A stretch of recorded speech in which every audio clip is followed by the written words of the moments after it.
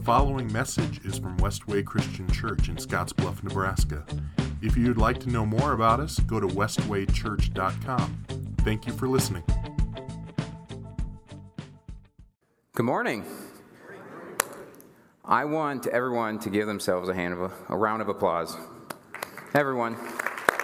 Because we did it. We got through 2023.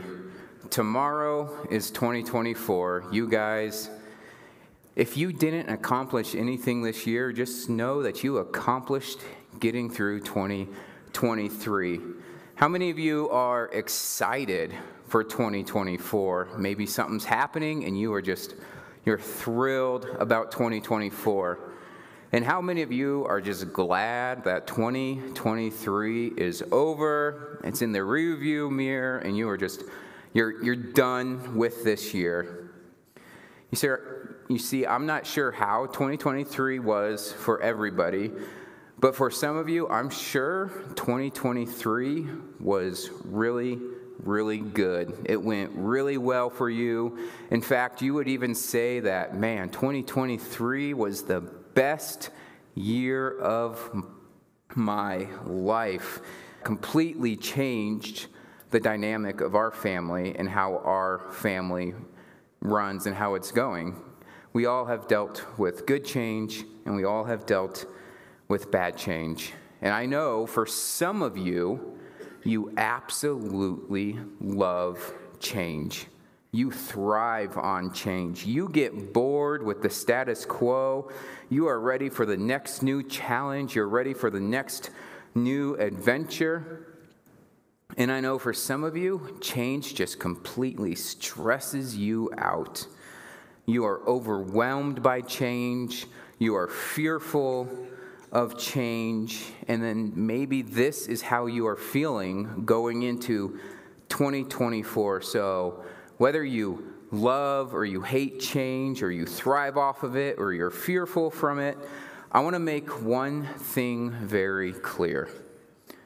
With how fast and everything change goes, the gospel has not changed. In this new year, there will become more changes in your life, some good, some awful. Everything's just going to be crazy, I'm sure, because it's an election year coming up. Things are going to change, but the gospel will remain the same.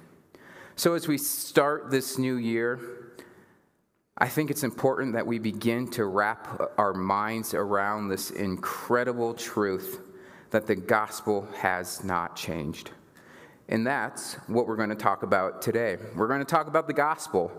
When I say the word gospel, some of you know exactly what I'm talking about, what I'm saying, and I'm sure that there are some in here that I say the word gospel and you think I'm saying some Greek word or some foreign word and you have no idea what it means. But whether you know it or you don't know it, the gospel never changes and we need it every single day.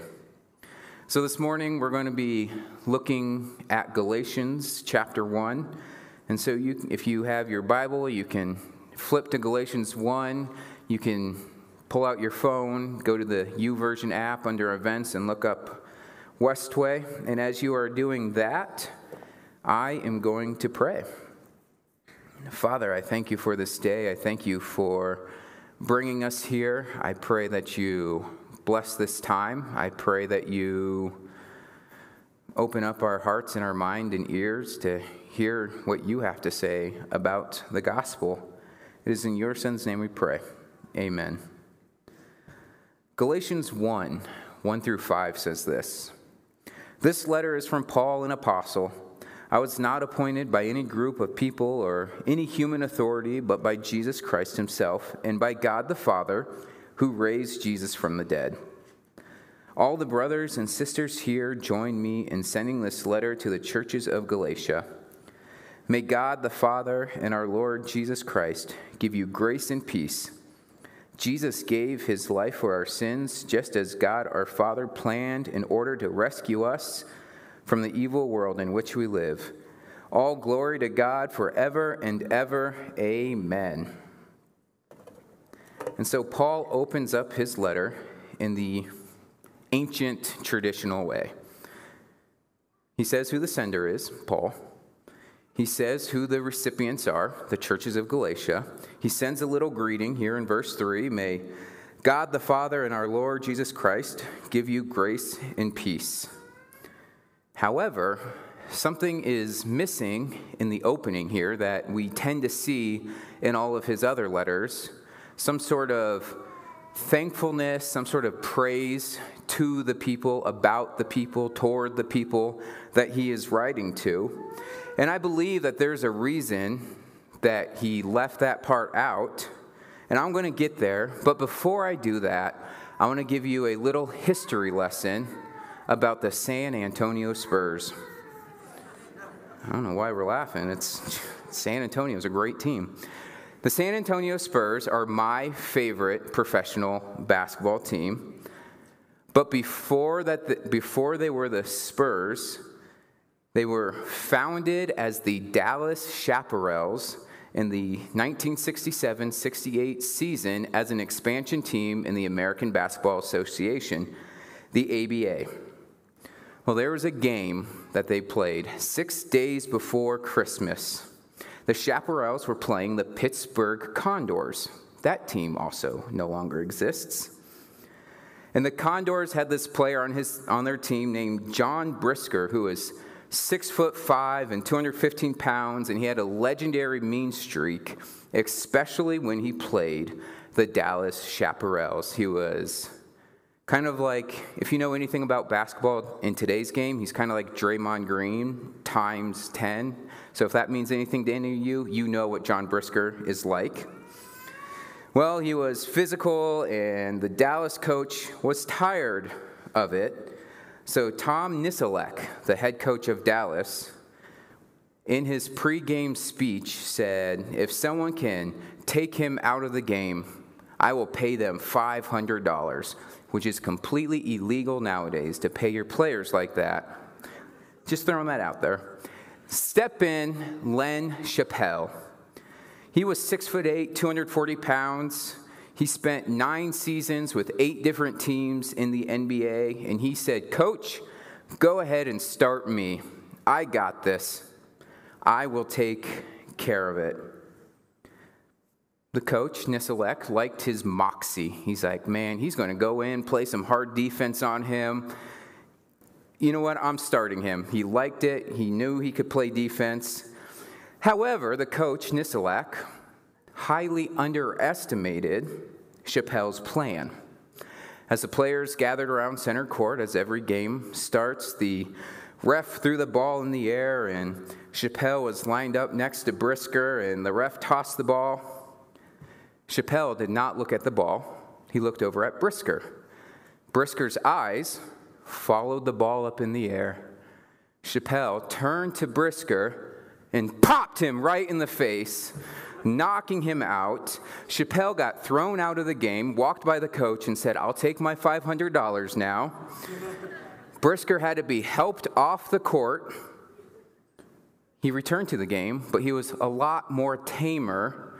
So Chappell did his job and took him out of the game. Now, you may be asking, what does this have anything to do with the church in Galatia? Glad you asked. Because as I was reading Galatians and studying Galatians and getting ready for this, I felt like when I was reading the first 5 verses here, Paul was really starting to wind up. He was ready to throw a punch, because we jump to verse 6 and 7. Paul immediately goes into them. Verse 6, I am shocked that you are turning away so soon from God, who called you to himself through the loving mercy of Christ. You are following a different way that pretends to be the good news, but it is not the good news at all. You are being fooled by those who deliberately twist the truth concerning Christ. You see, Paul is in fighting mode right off the bat. In fighting mode to Paul, it's it's not unknown to him. Before Jesus, Paul was very passionate about being faithful to the Old Testament law. He was zealous about the traditions of the forefathers. He was committed to getting rid of sin, getting rid of those who were compromised. He was very committed to being faithful to God, to Yahweh, the God of the covenant. So much so, if you know the history of Paul, he persecuted Christians.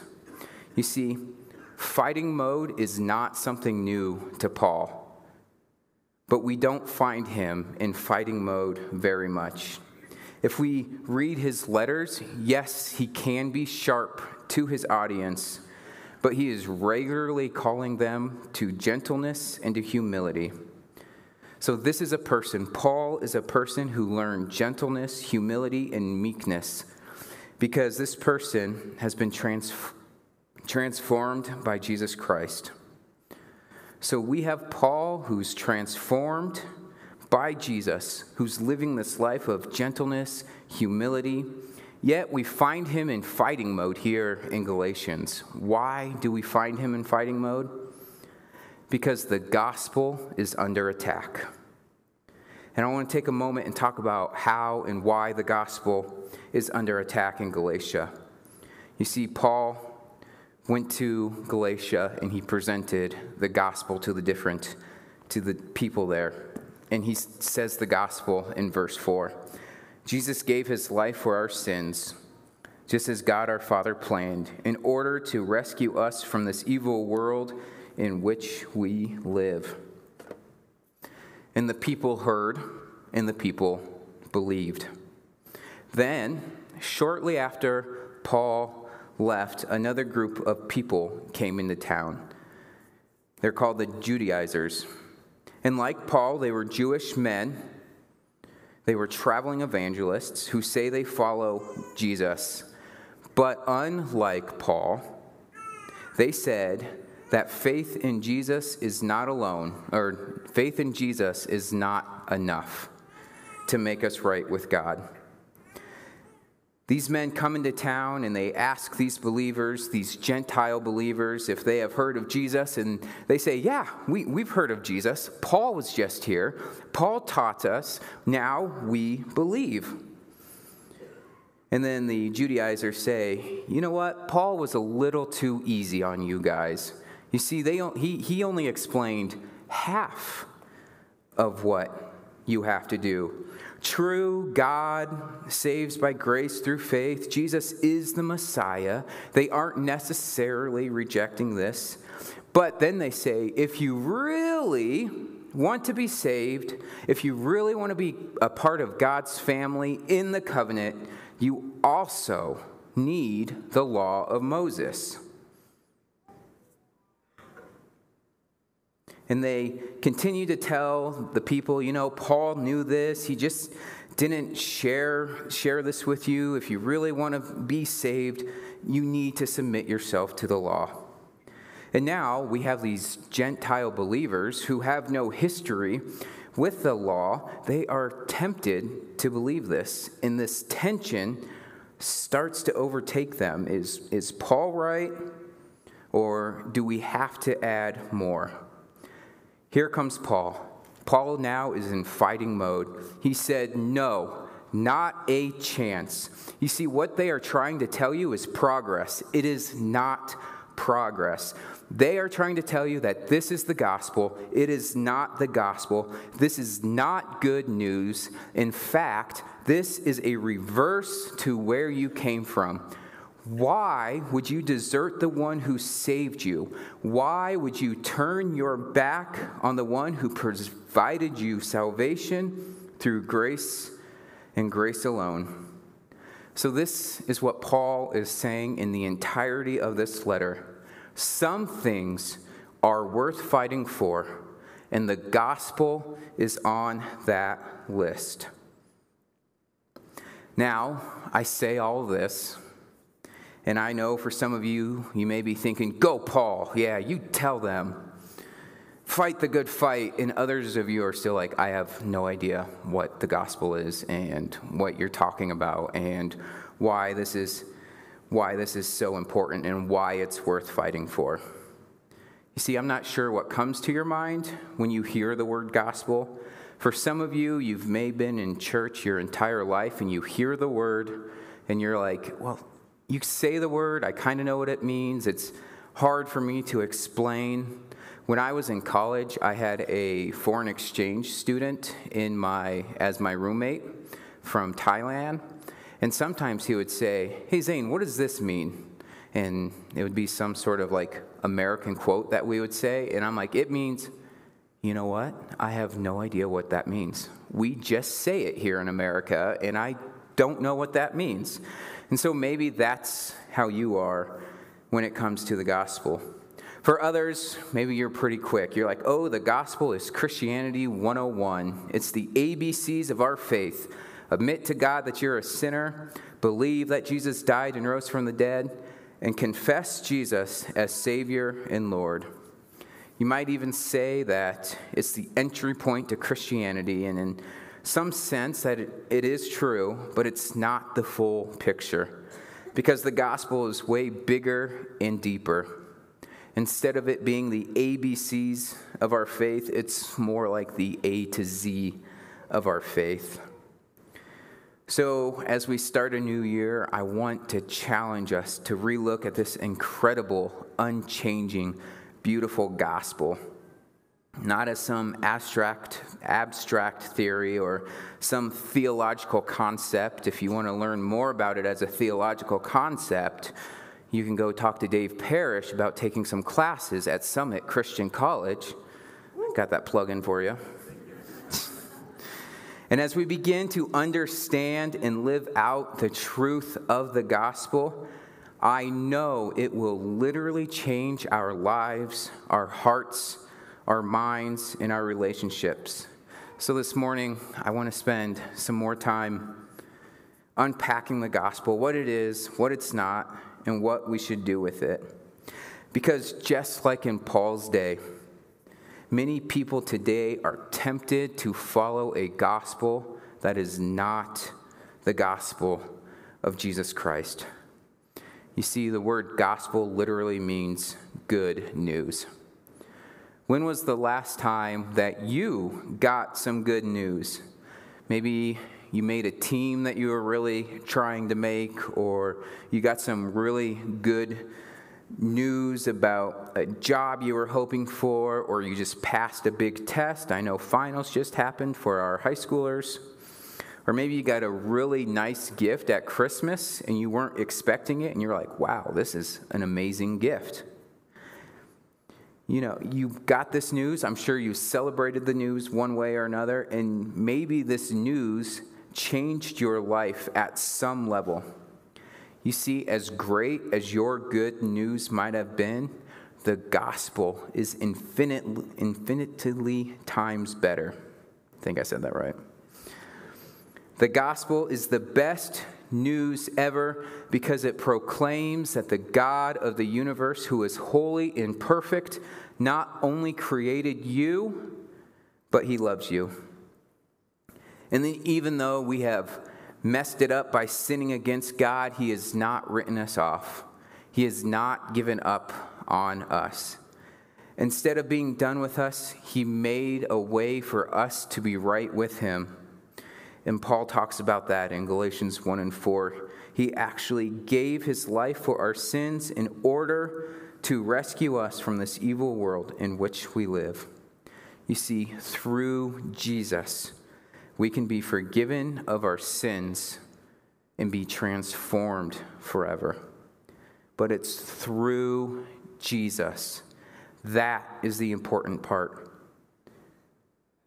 Because the gospel of Jesus Christ is good news, because it gives us the true life-changing message of hope.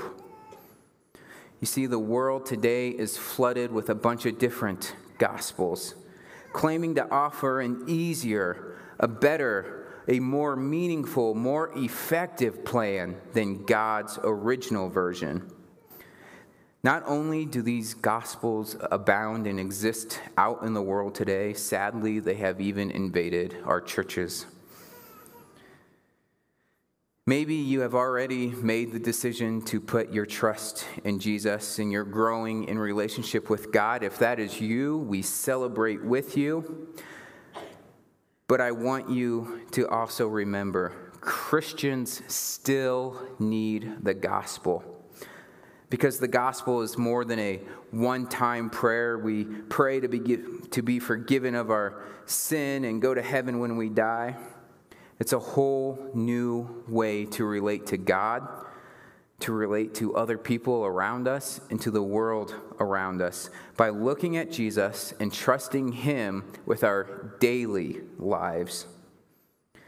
While some of us may have asked Jesus to forgive us, we leave Him at the door and we don't bring Him into our daily lives. Instead of looking at Jesus to live His life through us, we look at ourselves to navigate this life on our own, apart from God. And then we hope we are good enough. We hope we worked hard enough. We hope that we became religious enough. Then God might accept us and bring us peace and satisfaction. And this mindset is false. This mindset is a false gospel. Verses 6 through 9 say, I am shocked that you are turning away so soon from God, who called you to Himself through the loving mercy of Christ. You are following a different way that pretends to be the good news, but it is not the good news at all. You are being fooled by those who deliberately twist the truth concerning Christ. Let God's curse fall on anyone, including us, or even an angel from heaven, who preaches a different kind of good news than the one we preach to you. I say again what we have said before. If anyone preaches any other good news than the one you welcomed, let that person be cursed. Paul is saying that there is no other gospel, and that Jesus is enough. He's enough not only to cover your past sins and your future eternity, but He is enough for you in your present life. This means that we don't need to keep trying to earn God's favor as if we are on some never-ending treadmill of doing good works. Instead, we need to look at Jesus and His gospel, and we need to remember that we are accepted by God, not based on what we did, on our works, or what we bring to the table. We're accepted by God based on what Jesus already accomplished for us. So that means on your worst day, when you feel like you did the worst sin you have ever done, God is not going to love you any less. And it's the flip side. Let's say you had the best day of your life and you did the best thing and you built a bunch of houses for a bunch of orphans or something. God isn't going to say, like, you know what? He was very Christian today. I'm going to love him just a tick more.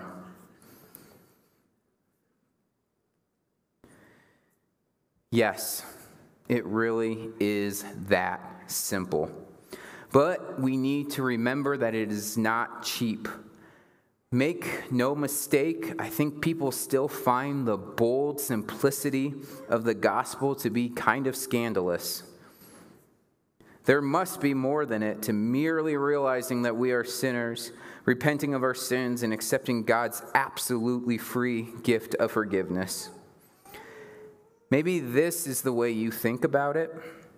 And if it is, I would love for you to think it this way.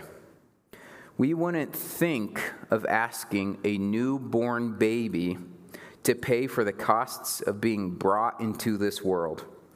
So how could we imagine any way of meeting the cost of our spiritual birth? You see, confusions among Christians usually result in forgetting about God's amazing grace in Jesus Christ. His grace keeps us from confusion. And we need Jesus to stay clear from all the confusion. part of these verses, Paul is reminding us that we need to be on guard so we don't buy into a distorted or false gospel. And there are lots of examples of some false gospels, and I want to highlight 3 of them real quick. The first one is the good works gospel. The good works gospel says, do hard work, do good, be religious, and then you might be accepted. Really, it pictures God as a merciless taskmaster who just screams, more! The hope of this gospel is that if we work hard enough, then maybe we will be good enough for God. And one day he will accept us and allow us to spend eternity in heaven with him. The second gospel is the happiness gospel. This version of the gospel says that the gospel is all about me and my wants, my needs, my happiness.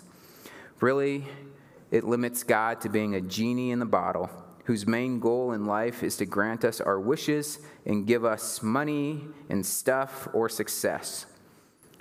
In this gospel, there's not a place for hardship or suffering, which then makes the cross very hard to explain. And the last one is the ticket to heaven gospel, or as I like to call it, the get out of hell free gospel. This reduces the gospel to a one-time decision that someone made perhaps when they were a child. The idea of this is once you have your ticket to heaven, you really don't need God anymore. After that initial decision, you can live however you want to live because there's not really a need for God or the gospel once you have your ticket. It's living much like someone who doesn't believe in God, aka a practical atheist. You see, there are tons of examples of false gospels in our world today, and I think those are just kind of the most common ones. But I want you to remember that there is no other gospel. You will never graduate from the gospel. You will never grow deeper than the gospel. We need to preach it to ourselves every day. We need to remind ourselves that we don't need God one day off in the distant future when we die, but we need him now. We need to look at the gospel and the power, or we need to look at Jesus and the power of the gospel to help us overcome sin and temptation, to fulfill God's purpose in our life. So when we have those times when we feel like that we are not good enough, we are not smart enough, we're not religious enough or spiritual enough, we need to remember that Jesus says, you don't need to be, because I am enough. He's enough to forgive your past sin, to help you navigate through your present struggles, and secure you a future home in eternity. And listen to what Paul has to say about this in Galatians 2:20. My old self has been crucified with Christ. It is no longer I who live, but Christ lives in me. So I live in this earthly body by trusting in the Son of God, who loved me and gave himself up for me. Could you imagine if this is how we live, by faith?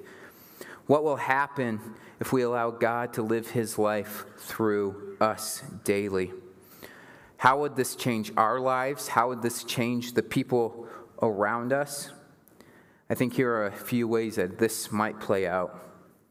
When we mess up or we sin in some big way against God or another person, instead of making some sort of excuse or blaming someone else, we would own up to what we have done.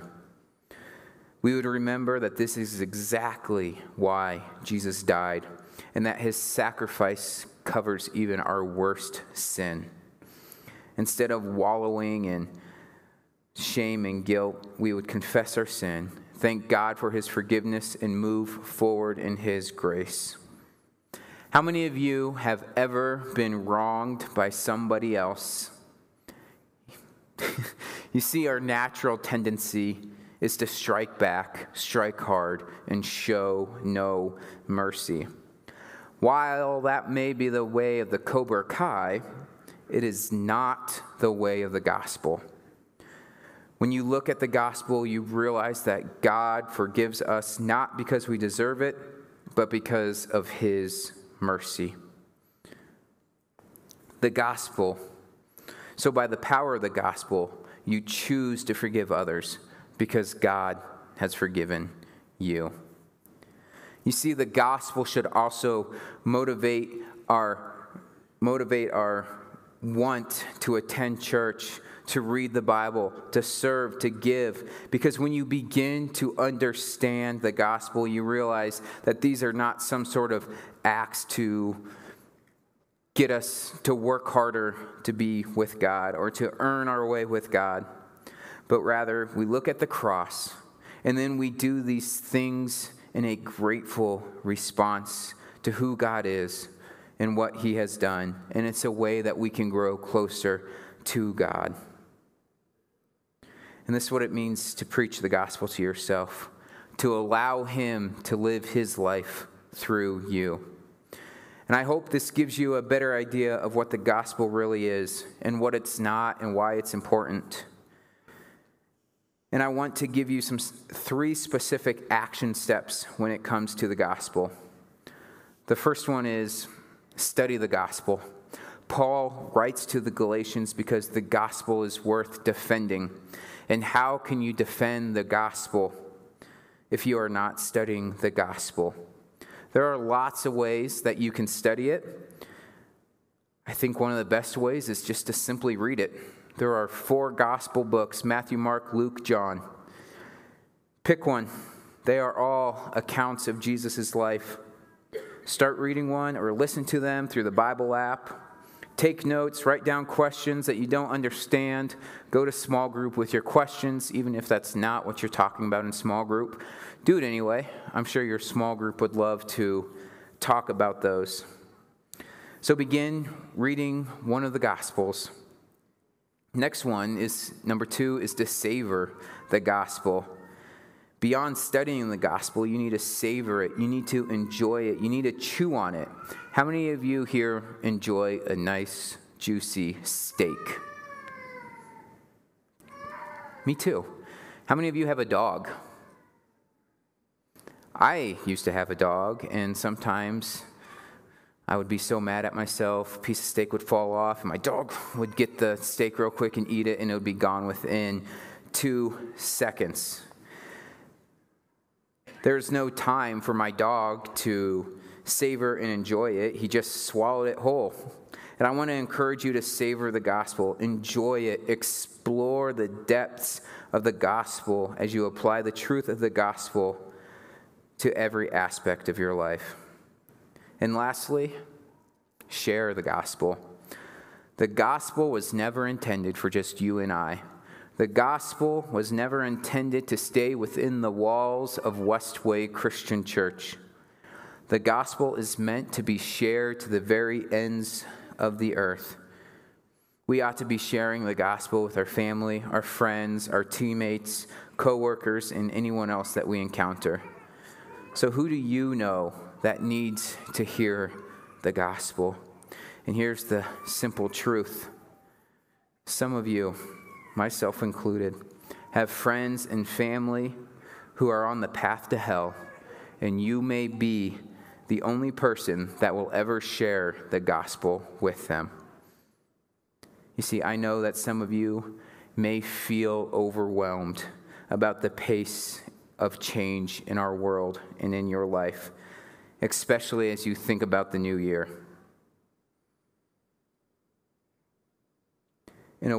I want you to remember the truth is that the gospel hasn't changed. It may be a new year, but it's the same gospel. And that's good news for all of us this morning. There's only one true gospel, and it's for both believers and non-believers. And that is one of the reasons that we take communion here at Westway Christian Church every single week, because of the gospel, because of the good news of Jesus Christ. It's a time where we can set apart a little bit of time in this crazy, hectic, changing world that we live in. And we can remember Jesus' sacrifice that he made for us. As Paul writes in verse 4, Jesus gave his life for our sins, just as God our Father planned, in order to rescue us from this evil world in which we live. I am going to pray for us.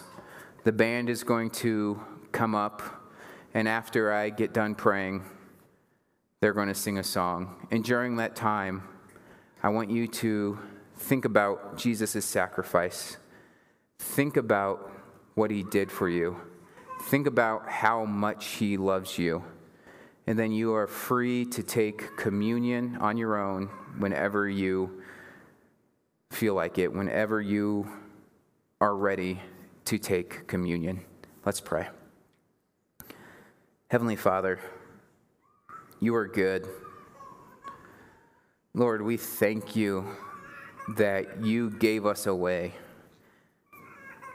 We thank you that you are enough, that it's not you have to believe in Jesus and do X, Y, and Z, Lord, because we can't do X, Y, and Z, but you can. And so we thank you that you did A through Z, that you sacrificed yourself, that you saved us. Bless this communion time. It's in your Son's name we pray, Father. Amen.